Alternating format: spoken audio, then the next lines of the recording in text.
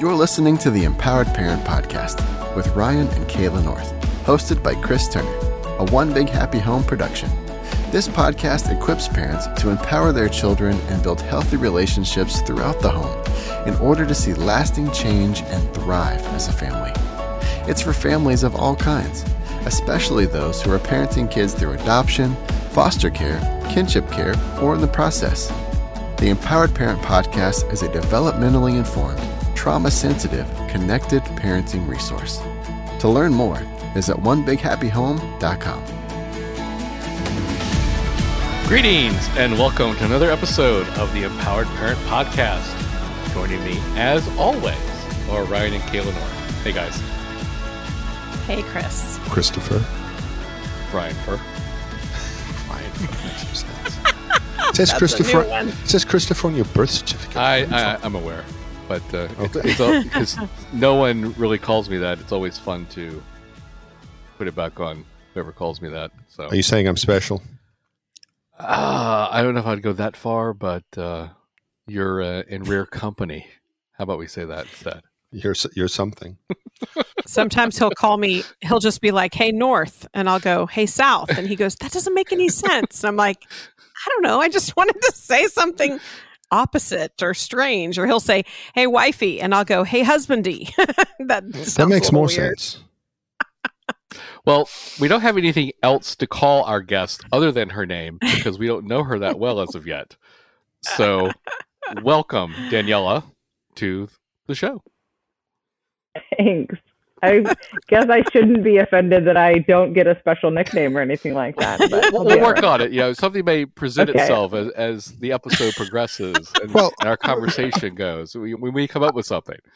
I got to be honest with you. I think that Ryan, Kayla, and Chris are kind of bland, but Daniela sounds like you're from somewhere where a little more interesting. So you don't need a nickname. Well, and that's true. The thing I was thinking, with her last name, Coates, one reason I'm wearing the High Point hat is my oldest has a game tonight. They're in Kentucky, playing Eastern Kentucky University. And, the hockey guys are real big on nicknames. And if they can't think of anything specific for you, a lot of times they'll take your name or part of your name and they'll either add a Y on the end of it or an ER. I found. So Coatsy would be a great hockey nickname if Danielle played hockey. So. In fact, that is what my husband was called when he played sports in high school. There you go. See? So, yeah. Coatsy it is. Coatsy it is. Well, no, we can't call her Coatsy because long. that's the husband's nickname. We have to come up with something special for Danielle. He's not here. That's too funny. All right, let's talk about stuff. Yes. So we did. One reason we wanted to have Danielle on is she was one of the many people we met at the Replanted Conference. And Daniela kind of has a unique perspective on the whole foster care adoption world in that she kind of approaches, I guess her expertise, shall we say, comes from the sibling side of things, the child who was born and raised in the home and sees these children coming into the home and how they deal with that. And I thought her talk was fantastic there at the conference, and so we wanted to have her on to talk about that perspective in the sense of the holidays, since Christmas is rapidly approaching, and family dynamics. Anything that's going on in your family is magnified 1,000-fold during holiday time. There's extended family. Either you're going to see them or they're coming to see you. There's lots of upheaval in the lives of our kids. And so, that's where I thought we would take tonight. And the first thing that came to mind was family traditions. So you guys have like specific family traditions that you do all the time at Christmas? All right, let's get Coatsy go first. Okay. We did growing up, we definitely did. And even now we still do some of those same family traditions. Like when we go to my parents' house, like our kids will participate in a lot of the same traditions that we did growing up. So that is definitely big in our family, like those rhythms and rituals during the holidays. And so that's definitely a key thing that we bring as well into, my family with my kids. That's a really important thing for all of us. So things like we have like basically a charcuterie board on Christmas Eve, which we did it before it was a fancy word, charcuterie board. Right. It was just like a meat and cheese tray. Right. Like before it was a popular thing, we were doing it. Before people were making roses out of their salami, you were like, we're just putting it on a tray and eating it. Right. We do that, and we watch like a movie before we open presents. So like we have all of these little rhythms that we do. I mean, I could list a ton, but we're big on traditions.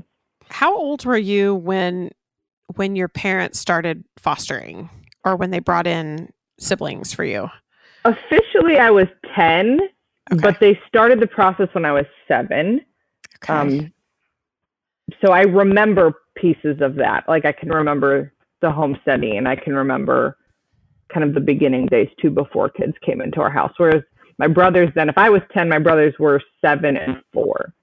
Okay. So they were a little younger. I know a lot of traditions kind of change. I mean, everything changes in your family when we bring in kids who've experienced trauma. But when it comes to like holiday traditions, I know we had placements that, we had taken the kids to, drink hot chocolate while we were looking at Christmas lights and stuff. And we were like, oh, we can't do that with this particular child, or we will have hot chocolate all over the place and burns because, it wouldn't work well. And so it was, how did you see like traditions changing when kids who'd experienced trauma started entering into your family? That was kind of my thought on that. Yeah. I can't think of anything specific that would have changed. My parents did their best to keep a lot of things the same, which that's good. is really helpful for like normalcy and kind of that perspective, right? So that not everything in my world is also flipping upside down kind of at the same time. But there's always adjustments, right? Like, you need to be flexible. You need to know that this might not end up working out in the end. We may not be able to follow through with all of this today, those sorts of things. But I don't remember like, oh, this is a tradition we can't do anymore. And maybe it's because we didn't have a lot of challenging traditions. Maybe they were small, and just little things that our family did. But I love that you say challenging traditions. Because I think that's I think that's important, right? Because when we look at traditions, so traditions are complicated, because doing something the way we've always done it just because we've always done it that way is not necessarily the best way to do things. But also, we have to do something new all the time because we can't always do things the way we've always done it. That's equally as unhealthy, just in the opposite direction. Because traditions pass down. We pass down story. We pass down how people act. So much of society is formed through traditions. But what we had to do is we had to evaluate, really, gosh, there's a lot of traditions. For us as parents, my folks live within about 15 minutes of our house. Kayla's about 25 minutes from our home. So all the grandparents are in town, and all the aunts and uncles and the nieces and nephews and all that stuff. And so trying to juggle all the traditions. And I remember at one point, and so it was a little different for us because we had one bio kiddo at the time, and she was pretty young. So I don't think that would have been impactful on her in the way that you're talking about, because you were 10, right? But to be able to say to Kayla's parents and to my parents, hey guys, they're just some of the traditions we're just not going to be able to participate in. I'll give you one. My parents, when I was a kid, we had opened presents at midnight. But we learned pretty quickly that trying to keep our kids up till midnight led to very dysregulated kids by midnight. And so the next day was crazy too, because they hadn't gotten enough sleep, and it was like, oh, this is not going to work for us. I remember when we just asked my parents, can we just do gifts at 10? Right. And then they're done by 11 or whatever. And we'd load up the car and go home. There are a lot of food traditions on Kayla's side of the family, and we said, look, just some of those we can't participate in because we can't make 3 stops in 24 hours at your parents' house. to have the multiplicities of Christmas food traditions. And so those seem like small things to me now when I say them, because her folks and my folks are fine with them. But I remember the year we told them. I remember the year we told them, and they felt like, okay, can I try that again? Because I'm not going to try to pretend that I know what people feel like.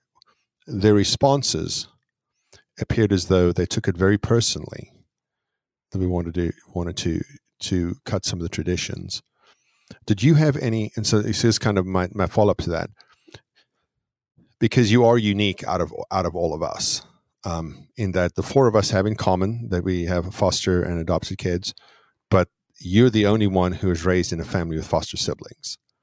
And so, did you feel like when the family changed anything? I know you said that didn't change much because you didn't have problematic traditions, I think is what you said.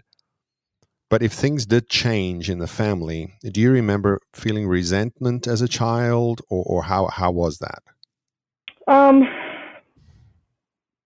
Sometimes, yes, for sure. I'm not going to pretend like I only felt emotions that we like. So yeah, sometimes, sure.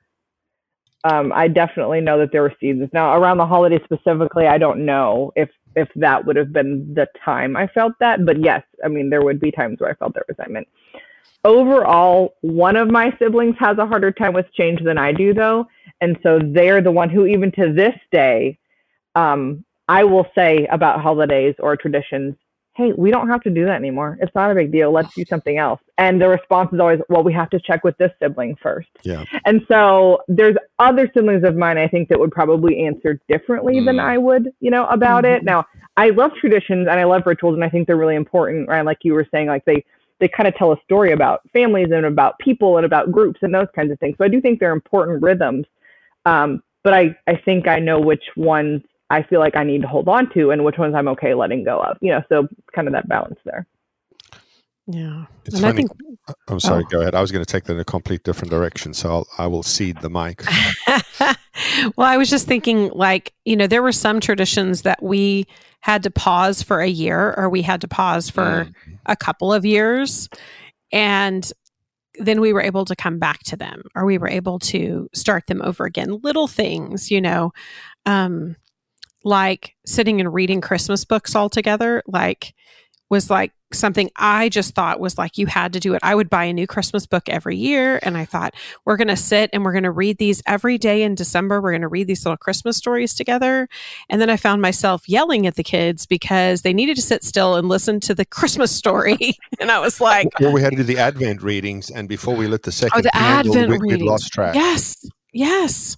And it was just like, oh my gosh, why am I holding on and clinging to these that clearly my kids are not ready for, And it wasn't that we could never do them again. I mean, my kids could sit and listen. They'd probably, as most of them are teenagers now, and they would probably sit and listen to me read Christmas stories now. But we've been able to do that more over the last probably 5 or 6 years that we couldn't do in the previous years because they were either too young, too dysregulated, it was too much. And so I think about some of those that I'm like, okay, it doesn't always have to be forever. We're never going to do this again. And I think like with the whole staying up till midnight, like we've gotten closer to midnight with his side of the family now that our kids are all older. For a while there, I think we even opened presents at like 7 or 8, and nobody really, they didn't really like that because they were like, oh, that's not what we're supposed to do. But we were the only ones that had kids that really couldn't stay up and do it. We couldn't handle it. We were like, I'm sorry, we just can't. So it's interesting though, because I see like a lot of traditions that we had that we're able to add back over the years. That's a good point. So one of the traditions we had to remove was any of them having unmitigated access to candy. That was a big tradition in Kayla. Her mom has this little M&M machine. You press a button and it spits out like 10 M&Ms at you.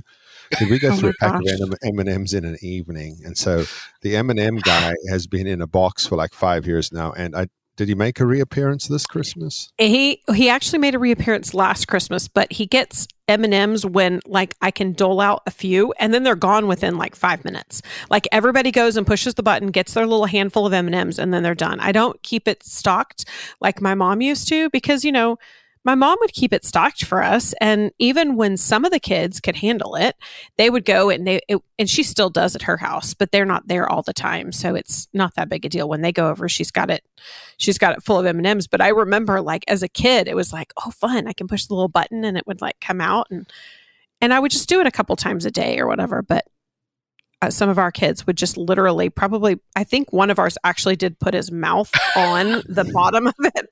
Like have the M&Ms go directly into his mouth. And I'd like to verify that you don't have to think. I saw it with my own eyes. Okay. I was like, I don't remember if I'm thinking that in my head and that didn't, I knew he would, but. I can tell you who afterwards if you'd like to know. I know who it is. Yeah, of course you know who it is. But we're not going to say.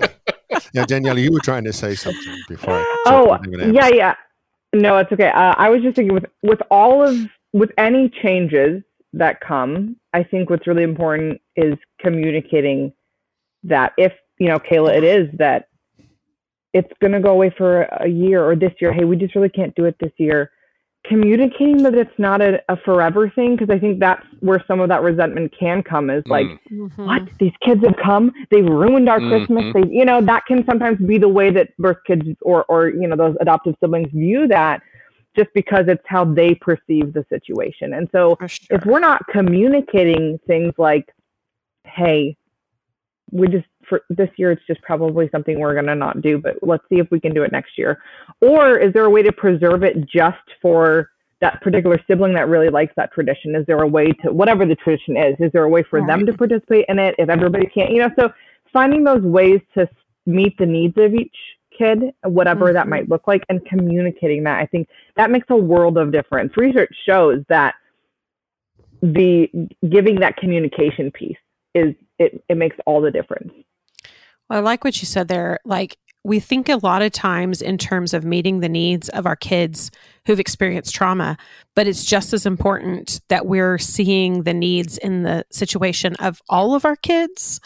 And so while it may seem like, you know, I've seen people be like, oh, they're just being selfish. Why don't they understand that these kids don't understand and can't do blah, blah, blah, blah, blah. But the reality is they're just kids, all of them, you know, whether they were born to us or whether they came to us through foster care or adoption, they're kids. And so if we recognize that it's not them being selfish and, you know, choosing to not see it from the perspective of the kids in the home, but it's them expressing their disappointment that something has changed. And if we can acknowledge that feeling and say, I know it's super disappointing that we're not going to get to all go out in our pajamas and look at Christmas lights. But you know what? I think you and Daddy are just going to go look at Christmas lights on Sunday night after everybody else is in bed, because I know that's something you really like. And so we can still meet the needs of that particular kid, which is doing something that seems like it's a part of Christmas, like, you know, whereas there might be other kids that it didn't even bother them, you know, that tradition went away. So I think if we view it as a need that our kids have, to have that consistency, and that, I think that can help. I like the way you said that. I think one of the things you have to evaluate, though, is sometimes we cling to traditions and say it's for the children, but we cling to traditions for ourselves. Yeah. Oh, for sure. And so, Kayla's famous question is, why does that bother me so much? And I think all derivatives of that question are worthwhile being asked. Why is this so important to me? Because one of the things that I make a point of telling folks who are getting licensed to become foster parents for the first time, so you have to really, really avoid the temptation to try to recreate your childhood in this child's life. Yeah. Because you're different people with different experiences, and it's also 25 years after your childhood. It's a different world. Yeah. Right. For sure. So how many of you, as far as traditions go, was going to see certain relatives for Christmas part of the tradition? Oh yeah, that was us. Okay. Yes. Mm-hmm. So yeah, or relatives coming to us. It was always one or the other. Either they were coming to us or we were going to them. Well, you know, grandparents. With me growing up, I had one set of grandparents that lived in the same city as us. They were 9 miles away from us, and then my other set of grandparents were in another state, and so we did not get to see both sets of grandparents necessarily every single year. And so one of the things that my parents established early on was they would switch years, which family we were going to spend, which extended family we were going to spend Christmas Day with. We would still have Christmas with both sets of extended family. It would just depend on when. And so with that kind of tradition of relatives coming to you or you going to see relatives, one thing I think we have to deal with as foster and adoptive parents is what happens when relatives are showing favoritism towards certain members of our family. So Daniela, in your experience growing up with foster siblings, did you witness that?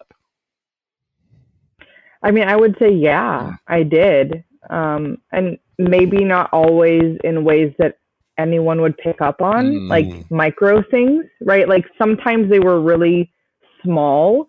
I would say actually all of the time they were really small. And even as a parent, sometimes that happens with my own kids, both my adopted and my birth kids, where there's this little bit, and I don't mean like our relatives who are like really involved and close to us, but just kind of the extended family where there's this little bit of favoritism there that kind of creeps up and creeps in. And so, yeah, I've experienced that as a parent and as a birth kid. Interesting. In the family. So I was thinking while you were talking, because there's two, I think there's two parts to that. Number one, the one where it's very, very obvious, right? Where all the bio grandkids get 4 gifts from Granny and Grandpa, but all the foster kids get 1 gift from Granny and Grandpa. And it's sort of a, just thought about it this afternoon kind of a thing. So there's that. But sometimes there's not that. And sometimes I think that we were really sensitive to that. Like we went into Christmas assuming that was going to be the case. And I think that some of that. Now, did the first thing happen? Yeah. Do grandparents like some of their grandkids more than they like others? Yeah. Do I remember the one time my son opened a gift, looked at it, dropped it on the floor, and stomped on it at my in-laws' house? Yeah. So, I mean, there's just a lot of complicated things around presents, because I promise you that there is no way that your parents have forgot that either, right? Because that now has to, if they're any version of human beings, and I've met them, Chris, you've met them, they're people, right? They're people. Yep. They're people. If they're people, then their experiences create filters, and now next Christmas when we're buying gift for said child, we're really going to buy him something as nice as that radio controlled car that he had for 3 seconds before he stomped on it. So that happens. Right. But what happens for us is we notice the discrepancy in the gift giving now, and we label her parents as playing favorites. However, the reality is that my in-laws were just playing people. You know what I'm saying? Yeah. So I think that, I think we have to be cautious as parents that we don't see things that aren't there. Like every single time I get to speak to parents, I always tell them, look, there are a lot of developmentally appropriate things that children do. The fact that your child does not listen to you the first time is not a trauma response. It's just because he's 7. Because I think we're we're in the 1950s now, and we're looking for a communist under every rock. And if you do, you'll find one, right? And I think we do that a lot with our kids' behaviors, with our extended families' responses. Yeah.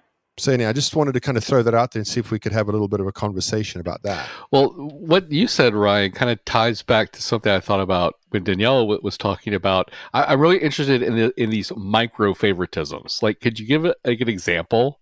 I mean, you don't have to name names or anything. We're not outing anyone here. But tell us something your mom did. Right. No, we're not going to call out mom on the carpet here, but just like something.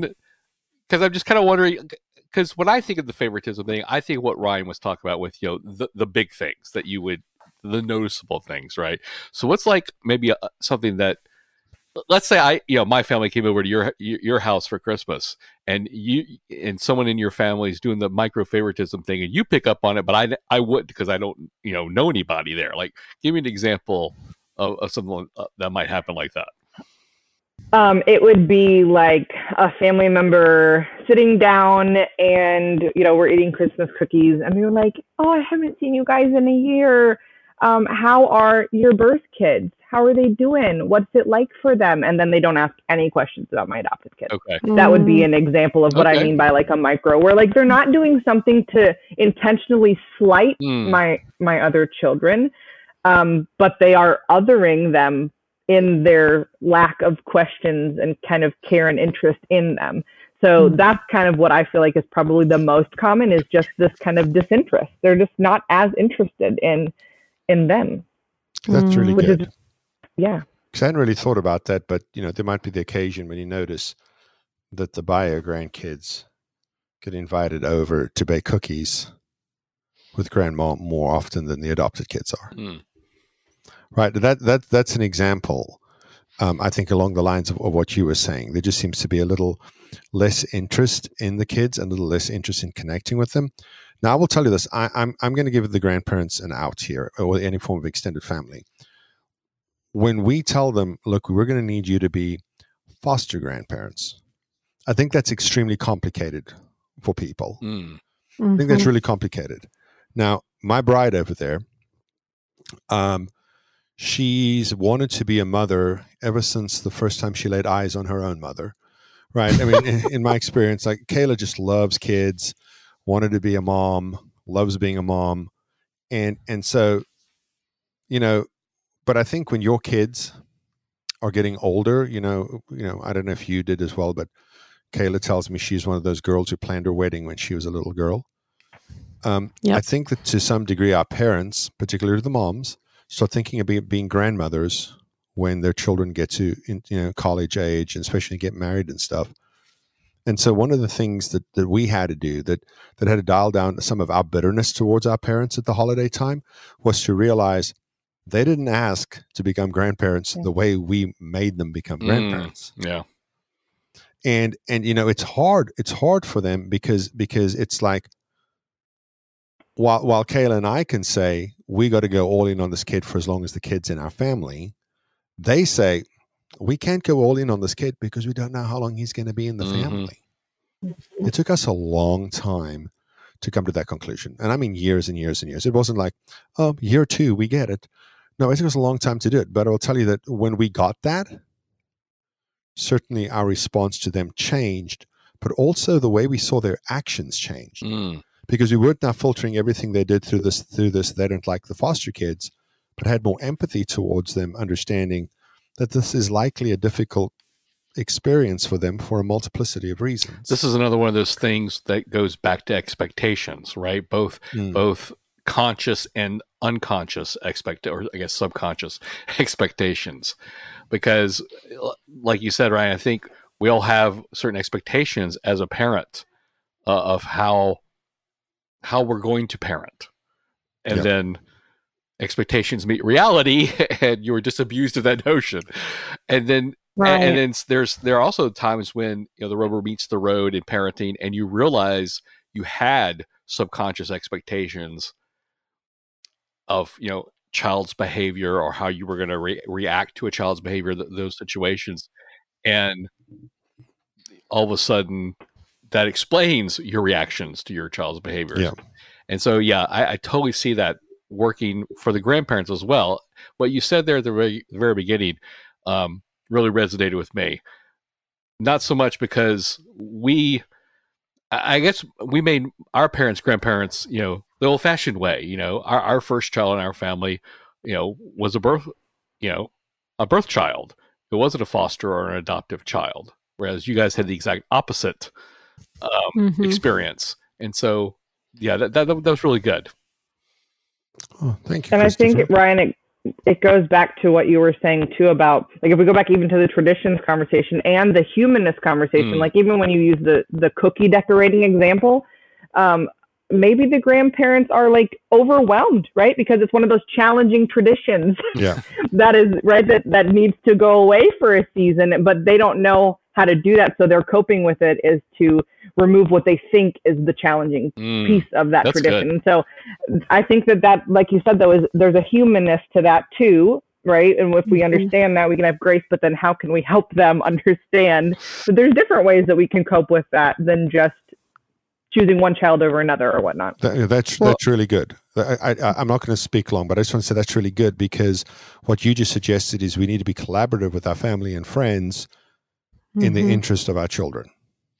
Yeah, it's because it's all about educating them. I remember my mom saying to me one time, she said, you sat through all these classes and you're constantly learning about parenting kids who've experienced trauma. And she said, we don't have that same luxury. Like, they did go through some classes early on so that they could become respite providers for us, right? Both of our moms went through those classes, but I think they were looking at it more from a perspective of how to keep this baby alive when they went through it, right? Yeah. Like, what are the rules and regulations? Because we had a baby. Yeah.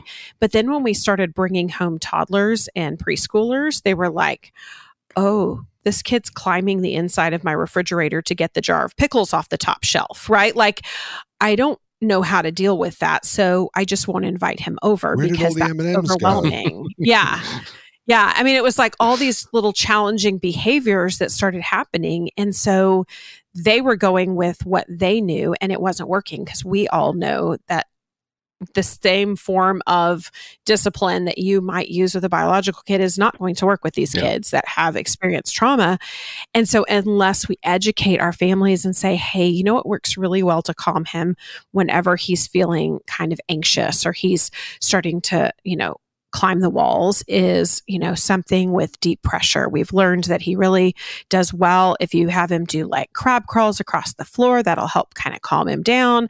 And so we can kind of give them some points so that they don't feel overwhelmed, and will still include, because I think you're right that it might be that they feel overwhelmed, and instead of trying to kind of compromise on what it is, they just exclude the challenge, and that's noticed. I mean, the kids notice it, even if the grandparents aren't, or the aunts and uncles, we find that, like, we'll have people that will invite certain children over, and then certain children won't get invited over. And it's because it's overwhelming. And I mean, we know better than anybody how overwhelming some of those behaviors can be, because we live with it every day. But we've got the education and the know-how. And so if we just educate and help, or step in and say, hey, you know what? I think the process of baking and decorating cookies is going to be too much for my kids.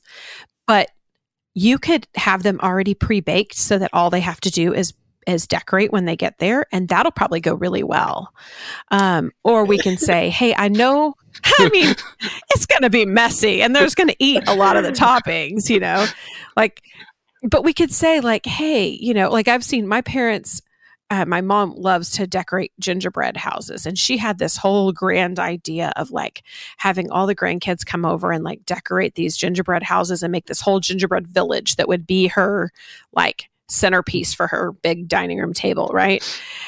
And after a while, she, to her credit, accommodated, because she realized the boys were not really interested in doing anything but eating the toppings. The girls were like intricately designing theirs, for the most part. And so she got little Lego, like Christmas Lego sets, and the boys put together Christmas Lego sets that became part of the decoration on the table. Well done, Grandma. And she had a bowl of candy for them to eat while they were doing it, right? Like, here's some candy you can eat while you put together your Lego set. And I think that's an example of just kind of accommodating. Okay, I see this isn't going the way it used to. I mean, because at one point they may have liked doing that, but at some point they outgrew it, or they couldn't sit still for it, or it just wasn't any fun for them anymore. And instead of just excluding them and saying, you're not invited to come over because you can't seem to keep all the decorations on the table and they all end up in your mouth or whatever, just kind of changing it up a little bit and going with them. And that doesn't always happen naturally. It sometimes has to be like us suggesting like, hey, they really like coming to your house, but maybe we can change something, or could I come over and help you? I know you like to do this by yourself, but maybe if there's two of us, we can help the kids do this a little better, you know. Well, I think we keep coming back to the tradition discussion, right? Because the gingerbread house is a traditional thing. Likely your mom's been doing that since she was a kid. Probably has great memories of doing it with her granny. Or if her granny was a mean person, has not great memories. I don't know. Never met your mom's granny. I don't know. But I have to ask her now because I don't think I've ever asked her if she did that when she was a kid or not. Or I if would it was assume just something, so, or with her mom maybe. or something, right? And so the thing with traditions, why they're hard, is because we don't like change. Now, even those of us who appear to be okay with change, we're typically okay with change that we've initiated. Mm-hmm. Like, I will declare myself a pretty go with the flow guy until I need to go with somebody else's flow. And then I got questions. You know what I mean? You're all laughing because it's like, he just described me. Or we just know you really well, too. I'm going to go with both. And so, but there's this idea that for you to give up something that you hold dear, and I think we can all agree that we hold traditions dear, you now have to either consciously reject something that you've now come to believe is part of your identity, these traditions, or you have to consciously sacrifice something that's part of your identity through the form of tradition. And both of those things are really, really hard for human beings. Yeah. You know, and I will tell you that 20 years ago, 15 years ago, Kayla and I were pretty angry about these things that we're talking about. But now I'm like, listen, on the best day, you know, the thing about this year is that my parents and her parents are all a year older than they were last year. Mm-hmm. And even with our 6 kids, and even though, you know, we got the 21-year-old very rarely does a lot of these things anymore, partly because my parents and Kayla's parents, her mom, my dad, to be more specific, were really held the line firmly that every single family tradition we had to participate in. Mm. And I remember how that made me feel. I didn't like it. So as a result of that, we've almost swung the pendulum the other way and said, you can participate if you want to or not. We're putting the tree up tonight. We'd love for you to be here. We'll have hot chocolate. But if you're not, there's no grudge here, because we understand that this might not be the most important thing in the world for you. Yeah. And so when we put the tree up the other night, our oldest wasn't at home. He'd gone to his friend's house or to my parents. He assembled it for us. He's like, peace out. He's like, I don't like decorating. I don't like putting anything on there. So anyhow, so I think that we have to just be aware that to do things differently is really hard, because subconsciously we're rejecting ourselves. It's right. Jesus said, if you want to be my disciple, you have to deny yourself. Mm-hmm. And now the Lord has thrown up the largest objection to being his disciple is to deny yourself. So those are my thoughts late on this Friday evening on traditions. Well, to wrap up this episode, I thought there's one more thing that's really important for us to talk about. And I really wanted to get Daniela's perspective on this, again, because of, amongst the 4 of us, her unique situation having been a sibling of foster kids. We all know, as foster and adoptive parents, the holidays can be hard for our kids. You know, the sense of loss of first family is there. If they had traditions with first family, if they were old enough to remember, and then those traditions aren't happening with, you know, foster or adoptive family, holidays are hard for our kids.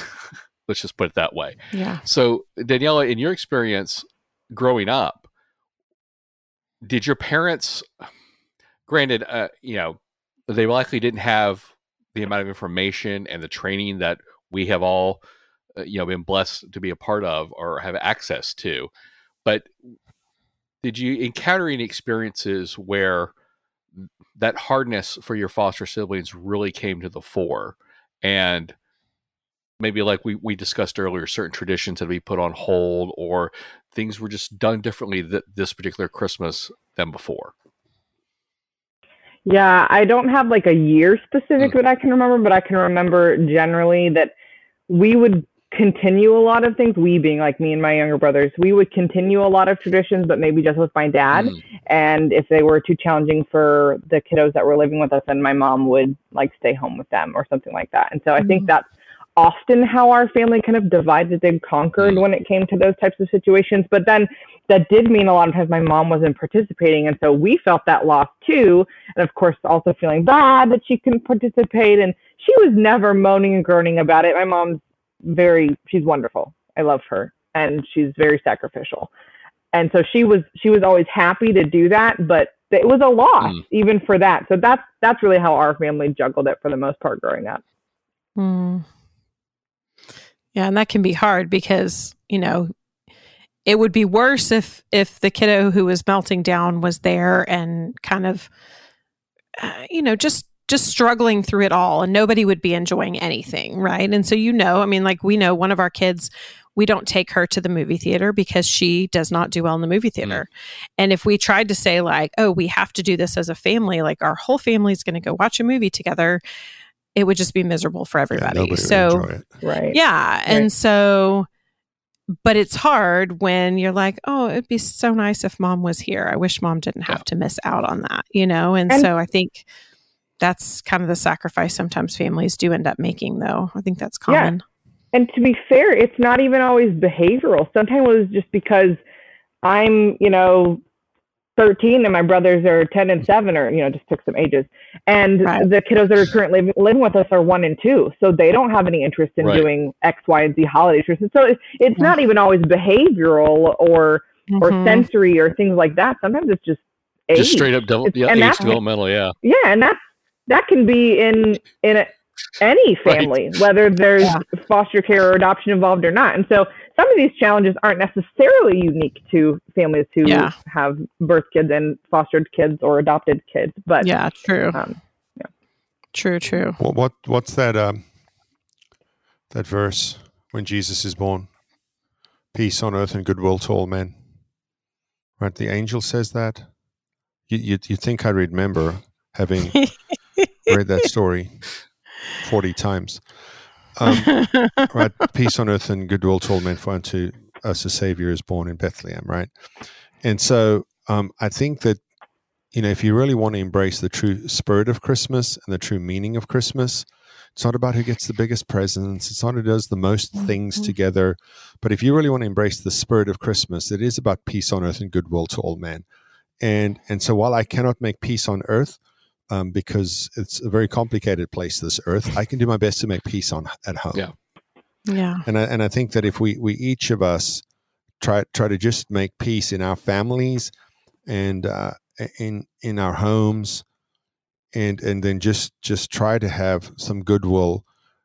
This Christmas is particularly for folks listening to this who it's early on in their journey. It might be Christmas number 1, it might be Christmas number 2, or something like that, with adopted kiddos, with foster kiddos in the home. Just stuff's going to hurt your feelings, but just because it hurt your feelings doesn't necessarily mean that it was hurtful, right? Yeah. Because we assign intent to people's actions, and I promise you that Christmas, that the foster kids got 1 kid and the bio gift and the bio grandkids got 3 gifts, was not because my parents are mean people. Right? I think, my all of my daughters would the 11-year-old would still sit in my dad's lap if she could, It's not because they're unkind people. It's just kind of how they process that moment, and we didn't give them any input into that moment either. But I know families who've broken relationship with their parents because of the way that they handled gifts. Like this guy, sort of between sadly and proudly, told me, I told my dad, until you spend the same amount of money on the foster kids as the bio kids, we're not coming around on Christmas. And that made me sad. And I know he wanted our support, but it made me sad because you're modeling something really bad for your kids. Yeah. You're modeling something really bad for your kids, and that is when people don't act the way that you want them to act, you're done with them. Well, now they're going to think, I wonder if he'll be done with me. Right. Right. And they're going to learn that the response to people who don't comply with your wishes is just to be done with them. Yeah. So I think we have to put all of that aside. We have to take some deep breaths. We have to know that Christmas is going to be difficult. It's amplified by the way we chose to build our families. And we just have to go in with eyes wide open and realize that there might be some behaviors you're seeing because Christmas might remind you of a 12-year-old son that he didn't get to see his granny this year again. And that's tough for him. Yeah. And no amount of candy and gifts is going to make up for that. Right. And we have to honor that and respond with kindness to it. But we also have a responsibility to let everybody that child will see at Christmas, let them know that might be the case this Christmas. Yeah. I think this is something we talk about a lot throughout all of our episodes. I think it's something doubly so at holiday time, and that is be flexible. You just got to be flexible and roll with those punches, because especially like you were saying, Ryan, if you're early on in your journey, you may not even know how your foster or newly adopted kids are going to react in these situations. And be your kid's detective. Be the one that knows as much about them as you possibly can gather, so that you can be flexible in those moments. And don't know where I was going from there, but and Merry Christmas. Flexible. Well, and flexible, but also proactive, right? Yeah. So if you notice things that your kids are struggling with, like if you notice that that food is a big issue for your kids, then you can make sure that you're proactive in having foods available that your kids are going to eat and that they like. Like, it's not the time to be like, hey, you have to try all these brand new foods that you've never seen and never heard of before, Kelly, right? You're doing a bad thing right now. What? Because we are out of time and you are starting another conversation. No, I just think you've got to be proactive. If you see those hot spots for your kids, don't make now the time to like holidays be the battle. They already have so much going on. What if your kid has some sensory issues with food, like doesn't like warm, mushy food? But grandma thinks that part of every Christmas and Thanksgiving meal is mashed potatoes. And when you don't want mashed potatoes, you're informed that you're a naughty boy, and your parents are told that your kid needs to learn how to eat properly. Let's just say that hypothetical has ever happened in my brain. We ain't got time to unpack it. Well, I think that's where the proactive comes in, because then you call Granny and you say, hey, just so you know, I have a kiddo who is not going to eat mashed potatoes. And I know that's a huge part of your meal, but I promise you he's not trying to be rude. He just doesn't the texture of it's really weird for him. And so I'm going to just let you know right now up front that, he's not going to eat that, or it may not make any difference in the whole world. My grandmother, I love her dearly, and she wants to make cookies that Ryan can eat. And I've told her, because he doesn't eat a lot of sugar, and so she wants to sweeten them with Splenda, which he will not eat. And so she's like, what are his favorite cookies? I'm going to make some with Splenda that he can eat. And she's probably asked me this 20 times. And every time I tell her the same thing, I'm like, he's not going to eat it. He doesn't like that. And so I'll just say, it's okay. He's going to just eat more turkey. He's just going to eat more ham. It's He'll okay. Find something. So, he's not going to starve. He'll find something. He's not going to starve. I promise. You don't have to make anything special for him. But, she's going to. Do people talk about you like this, Danielle? While you're watching, plan your life, tell you what you're allowed to eat, what you may not eat, tell you how much ham you're allowed to have. Right. Oh, goodness. Splenda cookies. That does not sound good. No, they don't taste very good either. I just don't like artificial sweetener in my cookies. If I'm going to eat cookies, give me the full sugar. I want all of my calories. All of it. I want all of it. The carbohydrates, the fat, all of it. Yes. Right. Exactly. Because it's all natural, and all natural is better for you. That's right. Chris, I really thought when you tried to tie a bow on this thing 3 minutes ago, and you kind of paused. Sorry. No, well, he kind of paused and he said, I don't know what I was going to say. I really had convinced myself that you were going to end with, and God bless us, everyone. If you were Tiny Tim or something. No, you seem, because of your accent, Ryan, you're able to pull that off a little bit better. So I'll let you. I don't sound like that. God bless us, everyone. You just did. Yeah, it's but I don't sound like that all the time. Oh, well. Is that how we're going to end it? I think we should totally end it that way. Do you have a tuppence, governor? The way we're going to end it is by thanking Daniela for being on the Yes. show. That's a good idea. Thanks for putting up with us. that too. But I for one really appreciate you bringing your unique perspective, and I know Ryan and Kayla do as well. So thanks so much for being on, Daniela. Yes, thank you. Thanks. Happy to be here. Bye, Daniela. And for all you patrons, you can hang out for our Green Room episode. And if you're not a patron, well, then you're going to miss out on Chris explaining his new family tradition of Yokobakaflod. So until next time. Oh, I can't wait to Merry hear. Christmas, and Happy New Year, and thanks for listening. Take care. Bye-bye. Thank you for listening to this episode of the Empowered Parent Podcast. If you have any questions or topics you'd like us to discuss in the podcast, you can email us at podcast.onebighappyhome.com. Please like and share the podcast with your friends and family, and you can find us on your favorite social platforms by searching for One Big Happy Home. Thanks for listening.